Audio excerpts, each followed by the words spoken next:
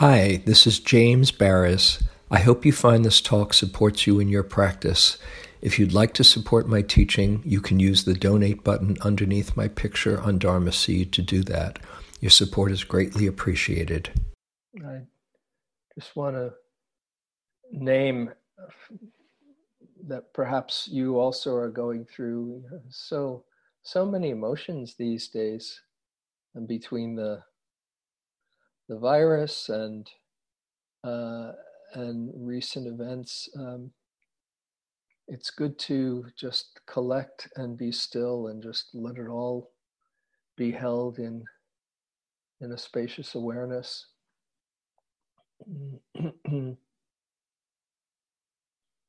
I was just on a webinar. I mentioned in the last few weeks there's going to be a webinar earlier today with Jack Cornfield and Tara Brock and Van Jones about getting out the vote in Wisconsin, and it was beautiful. There were over 2,000 people on the webinar, and when Van Jones spoke, everyone was so moved. He started talking about where he's at, and he just started sobbing. Now, I've seen Van Jones on TV a lot, and he always has such dignity and clarity and centeredness, and he just kept on wiping away the tears. It was very moving, and it's also very, I think, important and healing to just give space for all the feelings. And a lot of the tears were both sadness and also possibility.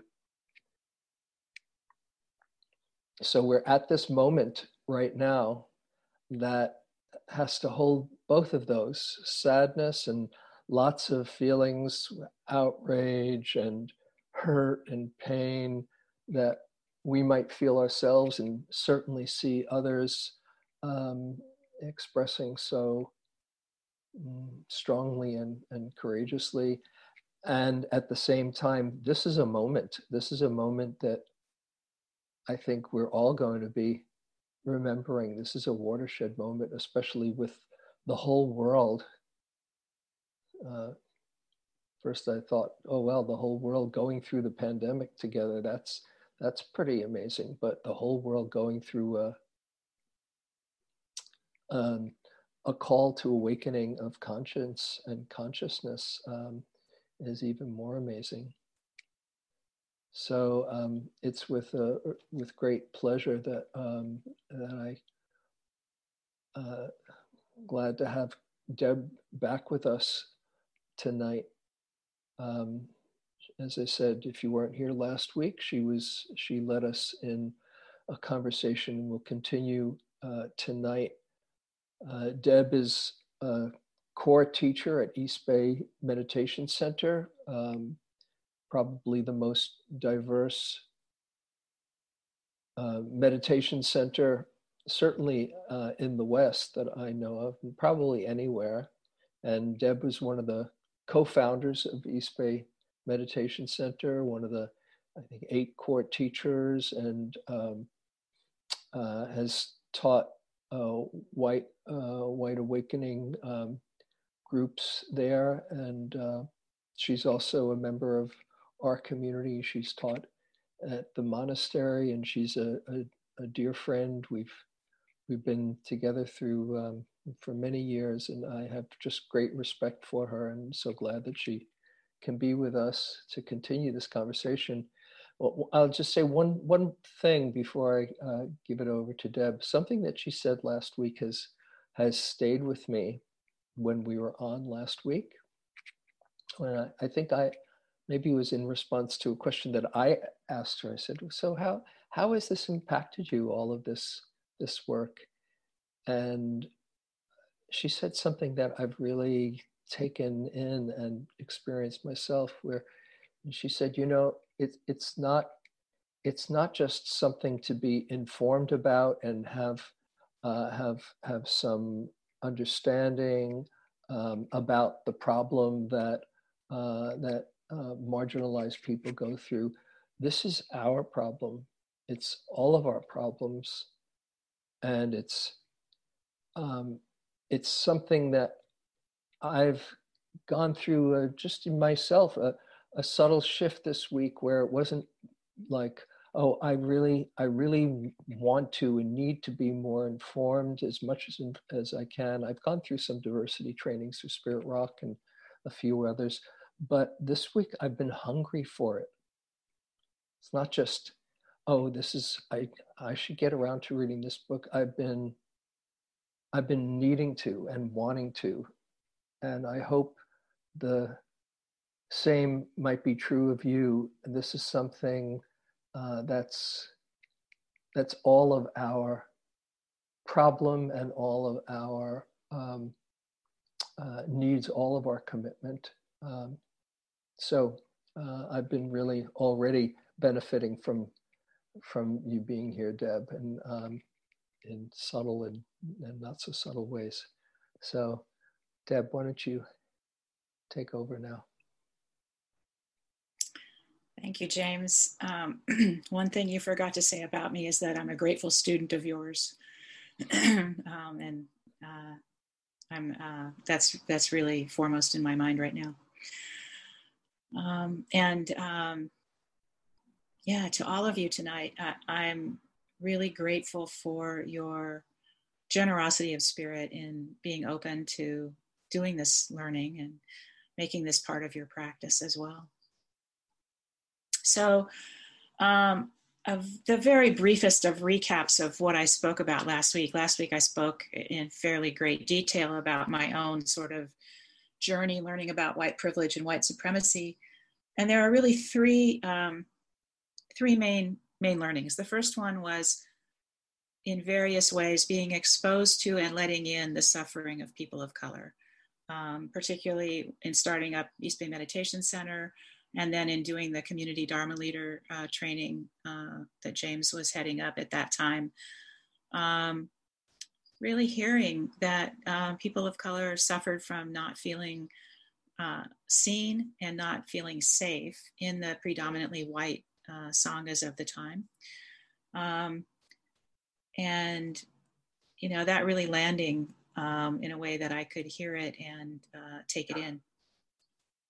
And then the second thing was learning about white privilege and really getting that although I didn't create racist systems, I benefit from them while people of color are harmed by those same systems. So the work of,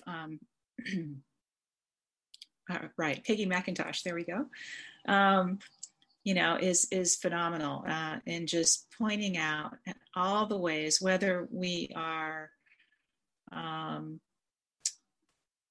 you know, I've been extremely privileged in my life, and it's certainly true that not all white people have been extremely privileged, and a lot of white people have had to really struggle.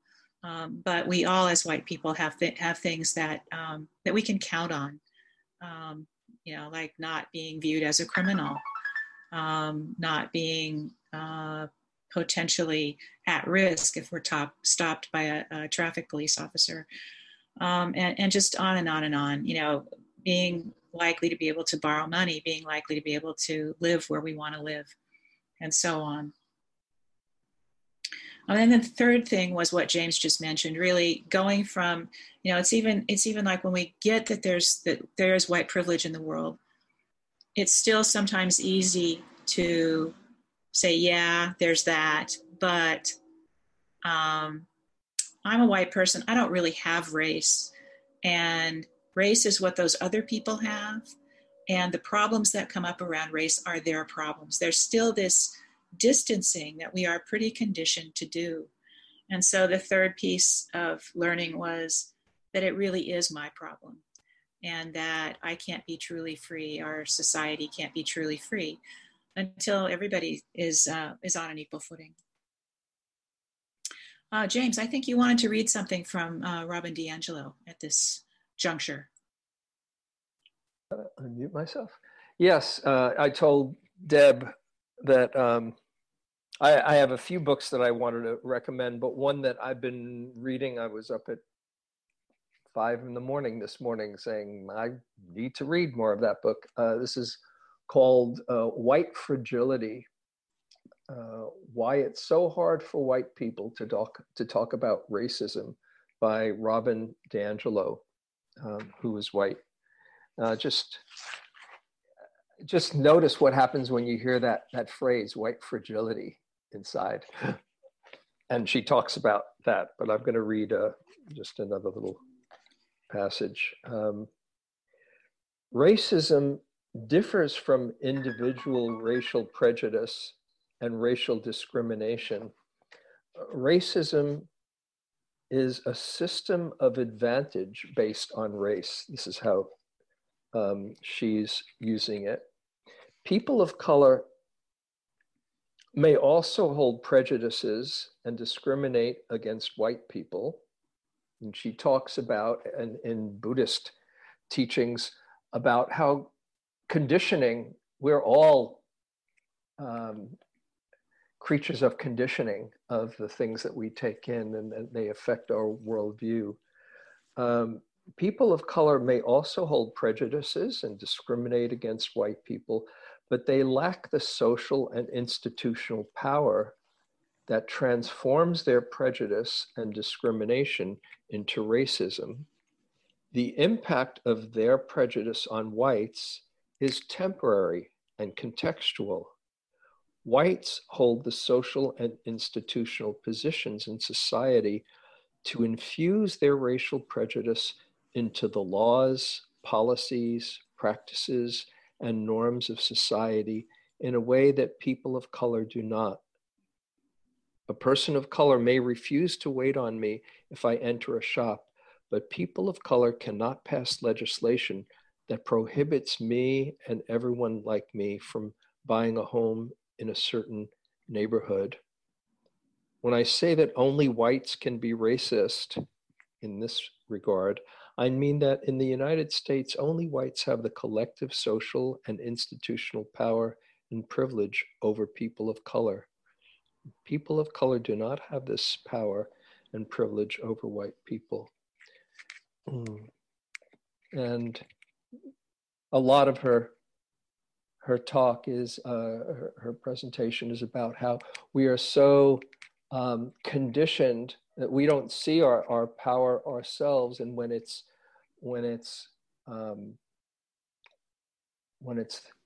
questioned, and we are called, we have some racial advantages or racist advantages, we cringe and get very defensive, and that's what this book White Fragility is about. So yeah, thank you, James. That that whole point is going to tie into what I have to say later about connecting the dots. So that was very timely. So I'm going to read two things now. One is a very brief piece by Willie Brown from last Sunday's paper, and the second is a letter from a white police officer's wife. Willie Brown says, "What struck me most about the anti-racism demonstrations I watched and participated in after George Floyd's death at the hands of police was that in many cases it was not Black folks leading or making up the majority of the crowds. It was young white people. Young white people have discovered that for all our cell phones, Zoom meetings, and other technological advancements, there is one problem we have not dealt with in this country, and that is race. I Can't Breathe didn't start with George Floyd. I Can't Breathe didn't start with the choking of Eric Garner by New York police in 2014. I Can't Breathe started with somebody on that slave ship in 1619, and Black folks have been mistreated by cops ever since. And these young people are going to deal with it in a way that is dramatically different from the past. They are going to deal with it by demanding that each and every one of us deal with the racism in ourselves."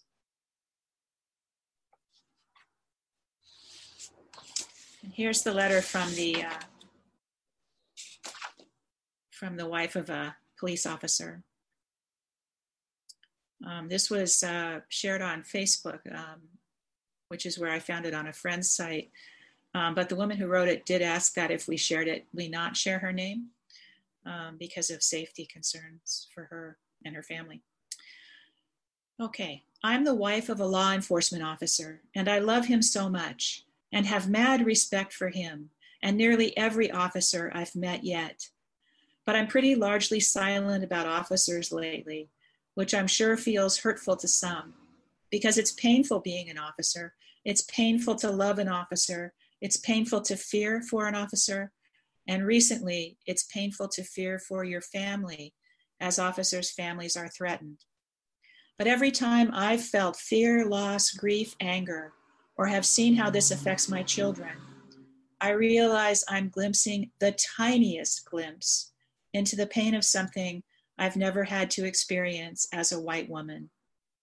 And I even cringe as I write this, because I mean the absolute tiniest. Today, I've removed my address from the internet and checked door locks often. During the protests, people shouted about hanging white babies from the trees. Yesterday, I listened to my husband describe bricks and rocks bouncing off his body as people screamed terrible things in his beautiful face. I should be screaming about these threats, this abuse, this fear in our lives, except I can't, because I feel brought to my knees thinking about the modern and historical experience of Black mothers who desperately loved their families and had no power, no protection, and no way to save them from the horror in front of them, who worried when the weekend came about staying in and locking doors because the weekend was when whites were off work and school and having fun, throwing bricks through windows and lighting fires. These mothers. Have you read the writing of Hess Love? It is impossible to read without feeling an enormous space crack open inside you and threaten to swallow you with its pain. She writes as an enslaved Black wet nurse, forced to feed white babies at the expense of her own, who died because of it. And here are the words of Hess Love. I wish I dried up. I wish every drop of my milk slipped past those pink lips and nourished the ground where the bones lay of my babies, starved while I feed their murderer. I wish I dried up so the missus's babies would dry up too and be brittle so I could crumble them to dust, return them to the ground where all children of my bosom lay equal. End quote. The absolute pain and abject cruelty of her experience, silently woven into these words of rage and hatred, allow us to see what's been done to her, the horror she's been put through, what her innocent baby endured, and what she had to watch while being forced to feed another's baby. These words haunt me. And this is only one of many horrors faced by Black mothers throughout American history. This brings me back to George Floyd and today. Guys, he cried mama as he died. A tall, strong Black man cried mama as his life slowly left him in public, capable of being saved, murdered by a white man. And the mamas heard. They heard. I am not a Black mother, but at that word, my mama heart pounded desperately in my chest. The collective Black trauma that must have been experienced watching that video, I can't even imagine. I watched a Black teenager interviewed at the protest last night. He said he's been crying all week after seeing George Floyd killed. He teared up while saying it. The pain around the world is no doubt due to Floyd's mistreatment, but when everyone heard that mama, it called up ages of rage and grief. Rage and grief I can only imagine feeling if I had to experience the same. White people, we just do not understand. Do not say it was a long time ago, because that phrase is only true when you've taken accountability for something, but America never has. America has truly never reckoned with its terrible past, because that's terrifying. Do I want my family to pay for that? Absolutely not. But do I understand why this is happening now? You bet I do. Does it make me think twice before I mention the momentary pain we feel? Yes, it does. Do I still love all the officers I know, while still saying that racism is still here, alive, thriving, and impossible to keep out of policing if we don't respond thoroughly in times like these?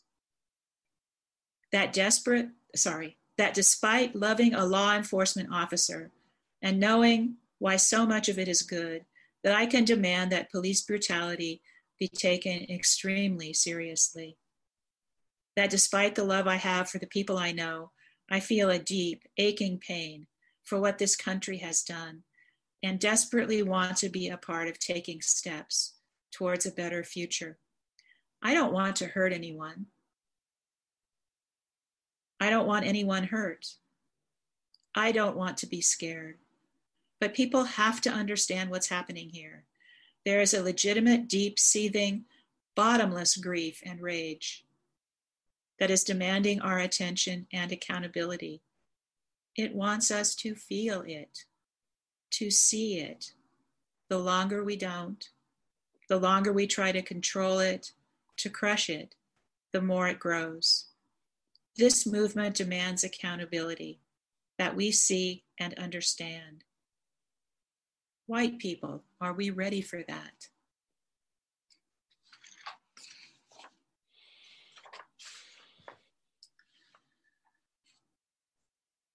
So I think she should run for president. It's just so well put. So I'm going to talk a little bit about how racial justice relates to the Dharma, just in some very simple, kind of basic ways that I'm sure could go a whole lot deeper. One of my favorite quotes from the Zen tradition, I'm primarily a Theravadan type person, but I like some quotes from Zen and other traditions, is that the whole of practice is finding, quotes, an appropriate response. We practice to increase our wisdom and compassion and to decrease clinging. And eventually, as we practice, the Dharma transforms how we are in the world. So again, from the Zen tradition, we go up on the mountain, we practice what we can of awakening, and then we come back down from the mountain and, quotes, chop wood and carry water. We do the ordinary work of the world, but now with a clear mind and an open heart. So working for racial justice, learning about white privilege, about white fragility, about racism, this is the ordinary work of the world. And with the tools of the Dharma, we can bring that clear mind and open heart to that. So I'm going to talk about three primary ways that I see the Dharma related to racial justice, or vice versa.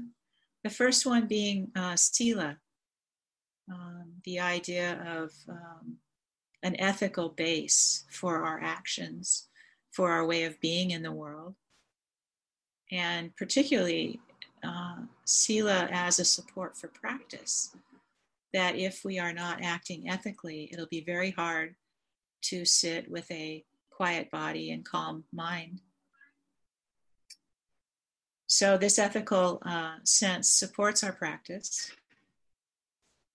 And it's really easy to see how it applies to racial justice, because for centuries, literally, harm has been perpetrated against brown and black bodies. And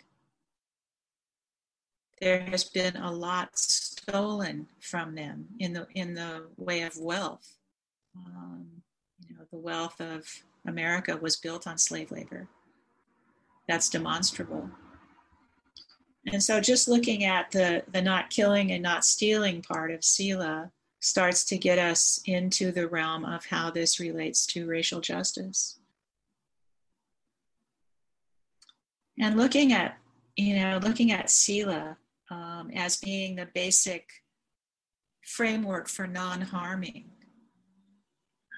It's not enough when looking at issues of racism to stop with a passive sense of not harming. By this, I mean sort of a standing by. It's like, oh, we sort of cruise through our lives as white people.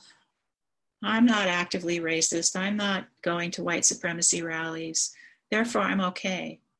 But that's a passive stance. That's standing by. And that's not enough in the sense of not harming. Not harming requires actively working for racial justice, actively educating ourselves and each other. So that's the piece related to the ethical teachings. And then, the Dharma is largely considered to have two wings, the compassion wing and the wisdom wing. The wisdom wing starts with mindfulness. That's like the strongest tool we have to see what's true, to be present for ourselves and others in the light of what's really true. And these days, what's really true is things like that letter I read, really seeing how people are suffering in these specific ways related to racism, and understanding that that's part of our practice. So being present for ourselves and others on this path, and that means self-care too. That means, really, the adage is, if you're on the airplane and the masks drop down because there's an emergency, you put your own on first before helping others. We always have to work in self-care and seeing that we're maintaining our own capacity to carry on this work. So wisdom, mindfulness leads us into the teachings, the insights into wisdom, which basically boil down to seeing that the world is not perfect. Therefore, there will be unsatisfactoriness and suffering. It's not personal, meaning that the less I identify with this body, mind, heart stream as being I, me, or mine, the less I identify with racial conditioning as being who I am and start to undo that, the better. So things aren't perfect, they aren't personal, and they're certainly not permanent. And wisdom is the capacity to see into those truths.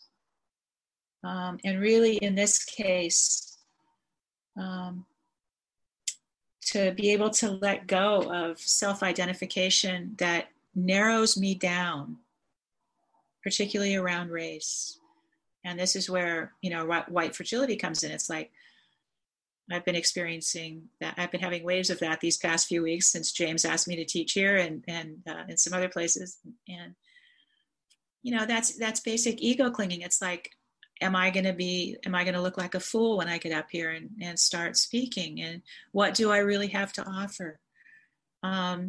So seeing through that and acting anyway. And we all know that if we're not clinging to a narrow sense of who we are, there's a lot more space for freedom. And then going over to the compassion side of things. If we intend to heal suffering, it's always true that we have to let it be felt first. And then, as Jack Kornfield says, the heart quivers in response to that suffering. And that quivering of the heart is the compassionate response. We move into a space of wanting others to be free of suffering.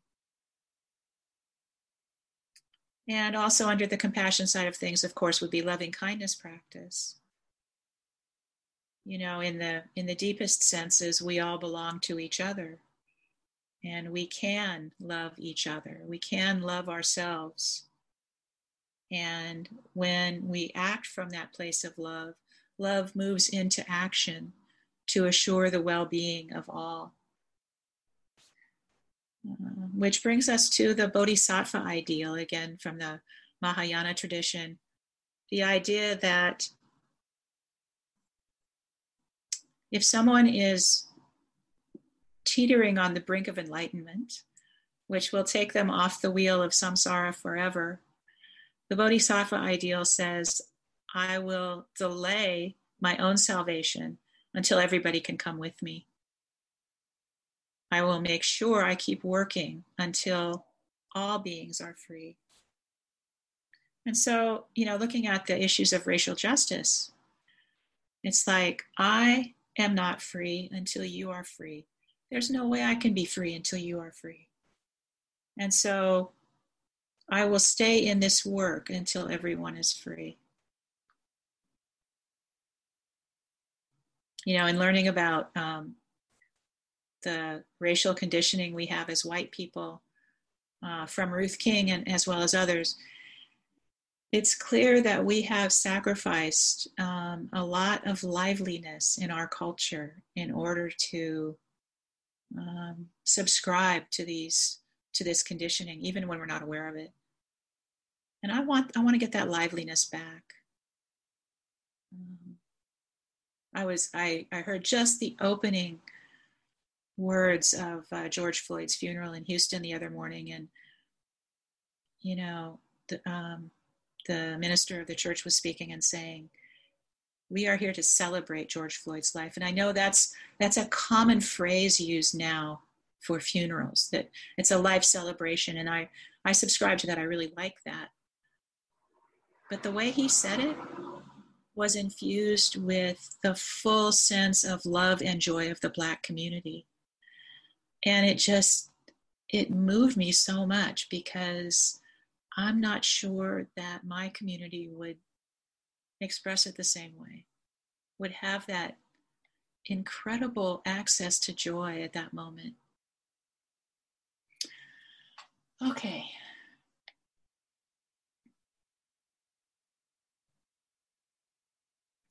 So the bottom line for me in looking at racial justice connected to the Dharma is, and forgive me if I said this last week, I don't remember if I did or not, but about a month ago or so, I'm taking an online course from Barry Center for Buddhist Studies on Satipatthana meditation with Analayo, and we were doing contemplation of death practice. And in the course of doing that, it became clear that contemplation of death brings me right up against what matters most. What matters most with how I live my life? And the answer came really quickly, that what mattered most, if I were to find that my life was to have a short span in front of me, and who knows, it could, right? Is loving those dear to me. And then in subsequent weeks, and after George Floyd's murder, I was following that thread. It's like, okay, what matters most? Loving those dear to me, extending to being as loving and kind as I can to everybody around me, and then extending that into racial justice.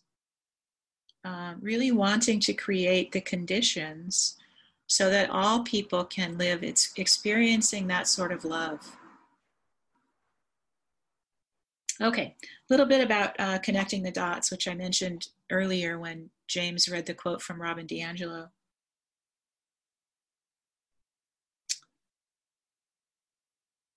When we do this work to educate ourselves about white privilege and racism, it works on two levels. It works on the individual level, where we change our own hearts and minds and understand what's at stake more, and understand how we got conditioned like this. So we understand our own hearts and minds better and change them. And that and then we talk to other white people. That's crucial, working with other white people too. The more we do that, the more it increases the chances that the people of color around us will be safe.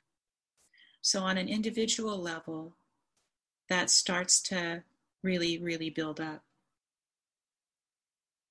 And it increases the chances that they actually will be safe. And it increases the chances that white people, ourselves included, and those that we're talking to, will feel the motivation and the confidence to do this work. And then educating ourselves about racism and talking to other white people works on a systemic level. I heard a great interview with the Reverend William Barber a few days ago. He's the head of a movement called the Poor People's Campaign, which was something actually started by Martin Luther King Jr., but more recently revived as a broad-reaching movement for social change. And he was saying that if racial justice is to be achieved, it will happen through change on all levels of society. The criminal justice system, healthcare, educational systems, labor policy, policing, housing, mental health, environmental policy, and so on. And this can only happen through mass legislation. And that can only happen if we have good legislators. So white people as well as people of color need to understand the suffering caused systemically and the importance of voting en masse for change at the highest levels. So the individual work we do leads to a groundswell for real change, which enables truly just systems to be built. And I know James and Jane are doing a whole lot of work in this regard right now with the upcoming November elections. Okay.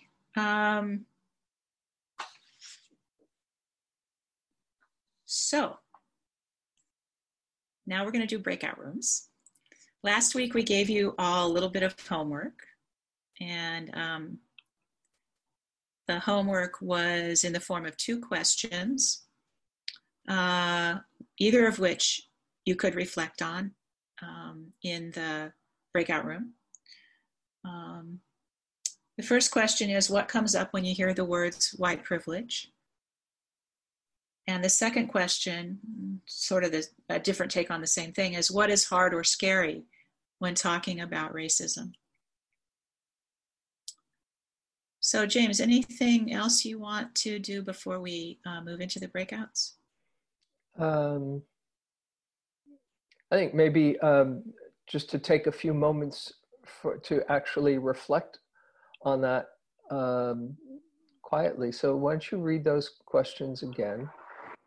And, you know, if you weren't here last week or you didn't take it on as a homework assignment, here it is right in this moment.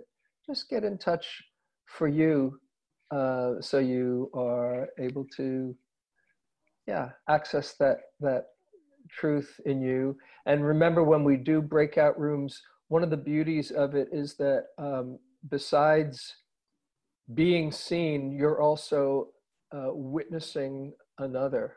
So you're giving that person your presence, and you're also taking in from others. So why don't you read once again those 2 reflections? Yeah, I will, but I also want to just make another point, and that is we are all conditioned as racial beings, whether we realize it or not. And that means it's not our fault, although we do have a responsibility for working with it. So again, taking it in the frame of the Dharma, it's causes and conditions. It's impersonal. It's the water we've been raised in, as the fish and water analogy. And we're all scared to do this work. It's difficult work. It's painful, but it's also really rewarding. So again, just sort of tuning into your body and taking a quiet moment, and then seeing how these questions land for you. What comes up when you hear the words white privilege? What is hard or scary when talking about racism?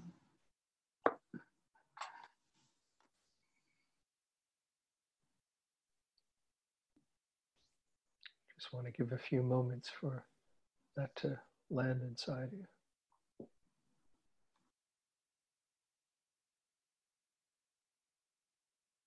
I just had like a pondering, because the other part of, can we talk about the other thing, how sometimes it's uncomfortable to talk about racism, or how do you talk about it?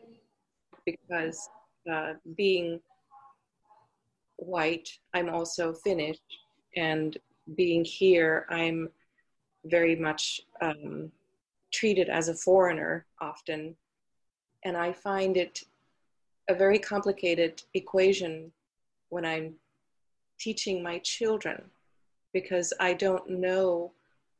really don't know deeply all of the experiences that every Black person, every brown person goes through, that are so very different from the white privileged person, even if I don't myself feel privileged.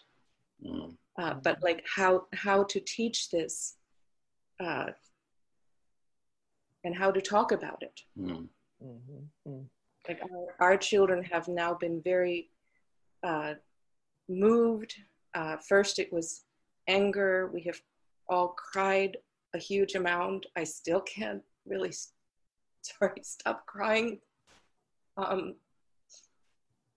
But there's something that like we are just like not able to really talk because we don't have that experience somewhere like deep inside. So if you can reflect on that in some way and maybe offer guidance. Thank you. Well, we're all back in the main room. So Deb, why don't you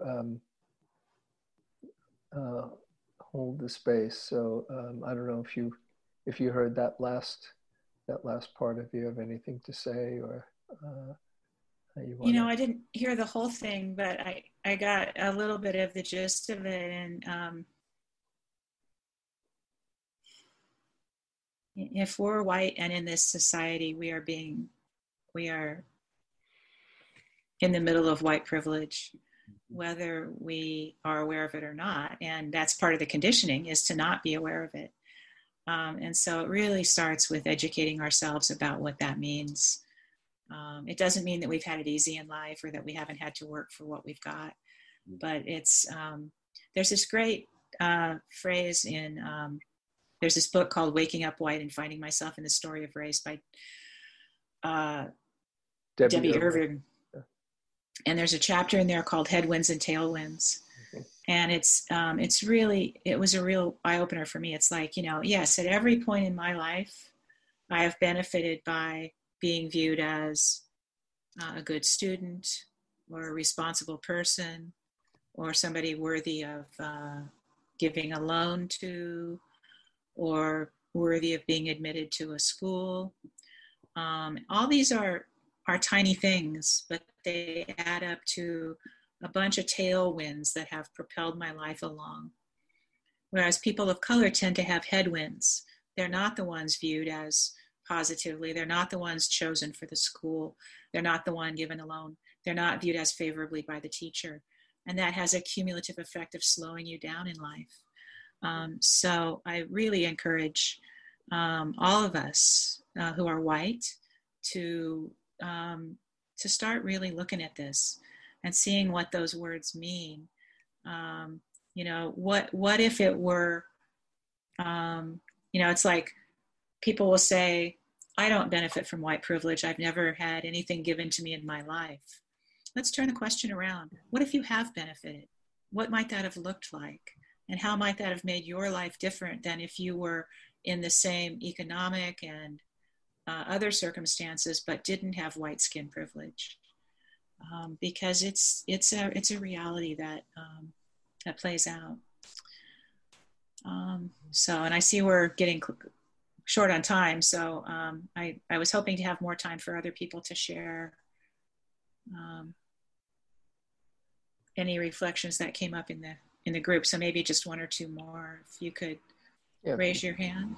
You can raise your hand, or raise on digitally. You can raise your hand. Eunice, yeah. Yeah, thank you so much for the reflections tonight, Deb. or very deep.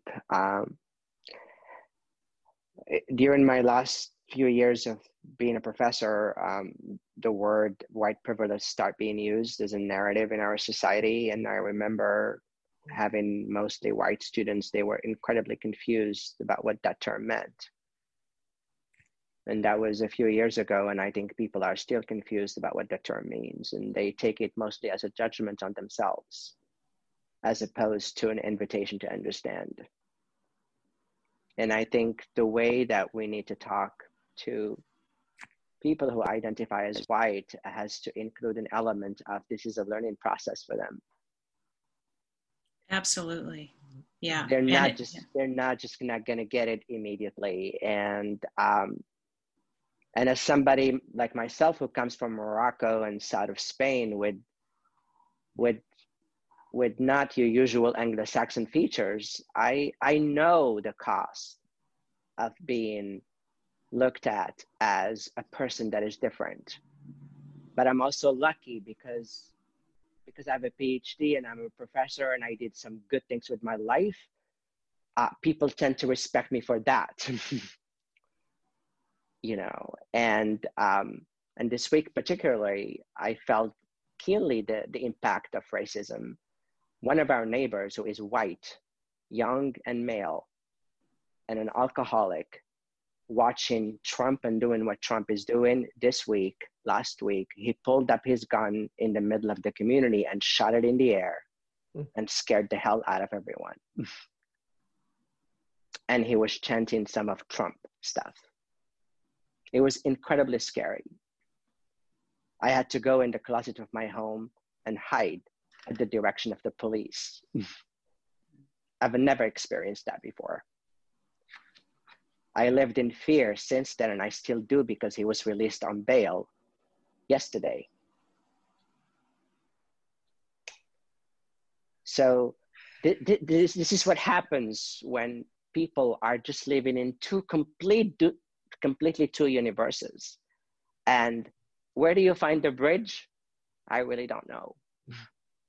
I really don't know. Well, as you're saying that, it makes me just imagine what that's like for a Black man walking out and knowing that that's a possibility all the time. That as we've been hearing, mothers, praying to see their boys come back, and just to get a taste of that is, I felt it as you were saying it, and just makes me, reflect on what that would be like to have that in my DNA. Yeah. Yeah. I think the beautiful. You. Go ahead. Oh, sorry. Thank you, Eunice, for your comments. And you make a really good point that white privilege isn't saying that white people are bad because we have that, but it's something we need to look at and look at how we have those privileges at other people's expense. And the kind of fear that you're experiencing now, I'm terribly sorry to hear that. And thank you. And I wish you safety and ease. Yeah, I'm doing that, and I think the beautiful thing that's coming out of this is really coming in close contact with my sense of empathy and compassion for myself and for I'm not directly closer to him in terms of proximity to homes, but there are many women of color that are closer to him and people who identify as LGBT. And it has broken my heart in the last few weeks to hear how terrified these women were. Yeah. And the powerlessness not to be able to do anything about it but pray. Thank you, Eunice. Thank you.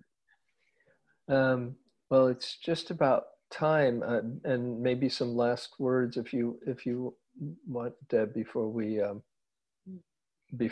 close. I'll just mention a couple of things before you do.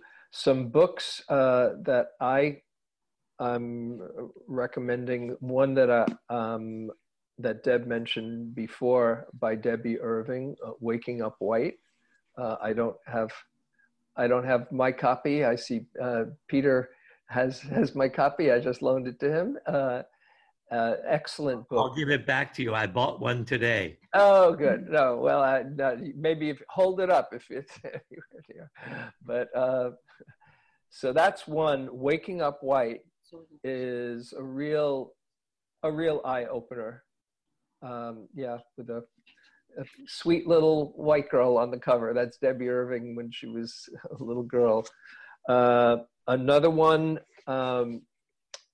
that perhaps you're familiar with. This is a classic, Ta-Nehisi Coates, Between the World and Me. If you want to get an insight into a Black man's reality, he's writing this to his son.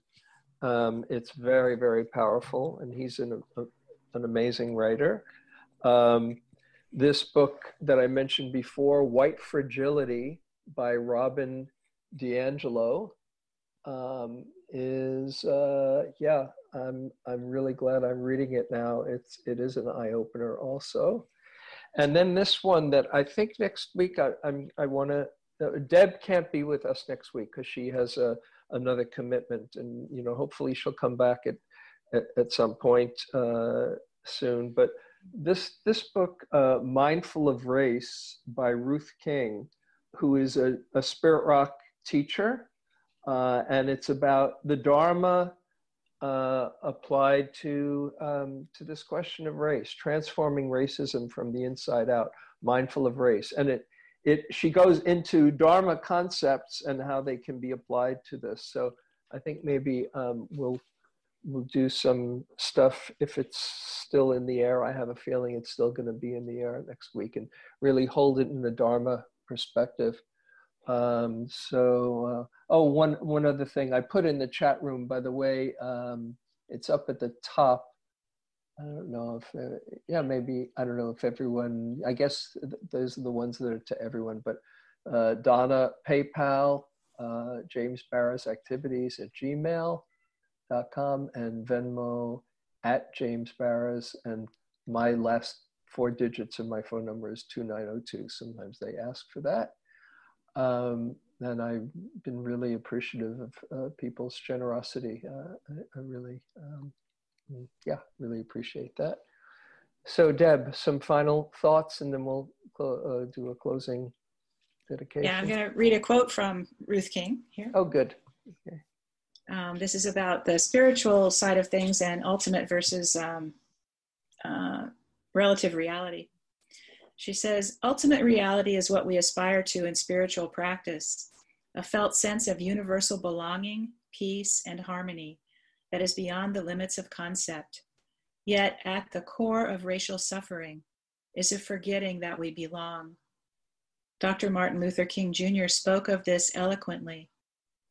Quotes, all life is interrelated, and we are all caught in an inescapable network of mutuality, tied in a single garment of destiny. I can never be what I ought to be until you are what you ought to be, and you can never be what you ought to be until I am what I ought to be. This is the interrelated structure of reality. End quotes. This interrelated structure of reality points us toward the idea of ultimate reality or non-duality, our kinship in each other's lives. Yet we must first understand the ways in which we have been conditioned to relate to each other before we can know the true freedom of this wisdom. We belong to each other. Can we clear the space in our own hearts to allow that belonging and find our way back to each other? And homework for next week. Mm-hmm. What's the next step I need to take to educate myself? Or for those who may have already done some of this work, how might I act now to use what I've learned? So again, what's the next step I need to educate myself? Or for those who may have already done it, how might I act now to use what I've learned? Thanks so much. Yeah. Do you want me to do the dedication? Do you want to close the meeting?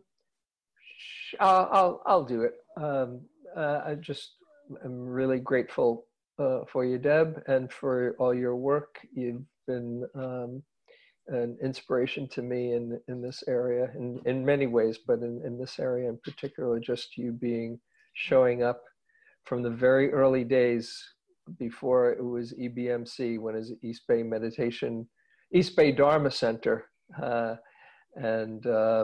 So thank you for keeping on showing up and sharing your practice. Thank you for having me. It's an honor. So let's just dedicate the merit, the goodwill of all of us gathered here together, and opening up to both the sorrow and the pain and all the love and the joy that's possible when people can really hear each other and be there for each other. And that's happening right now. So much love, so much caring. Just holding it all. Here. At this particular moment. Come on, Mrs. True.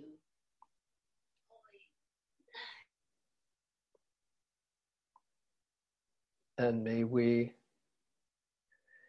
share any good that comes from us gathering here together and reflecting on this and knowing this is just part of a long process that we'll keep on waking up to. May it be shared for the benefit of all. May all come to the end of their confusion and not seeing clearly, and may all feel connected and share their love well and know true happiness and peace.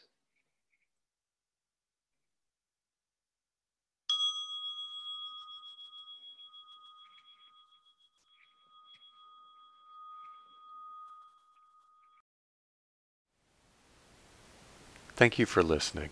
To learn how you can support the teachers and Dharma Seed, please visit dharmaseed.org/donate.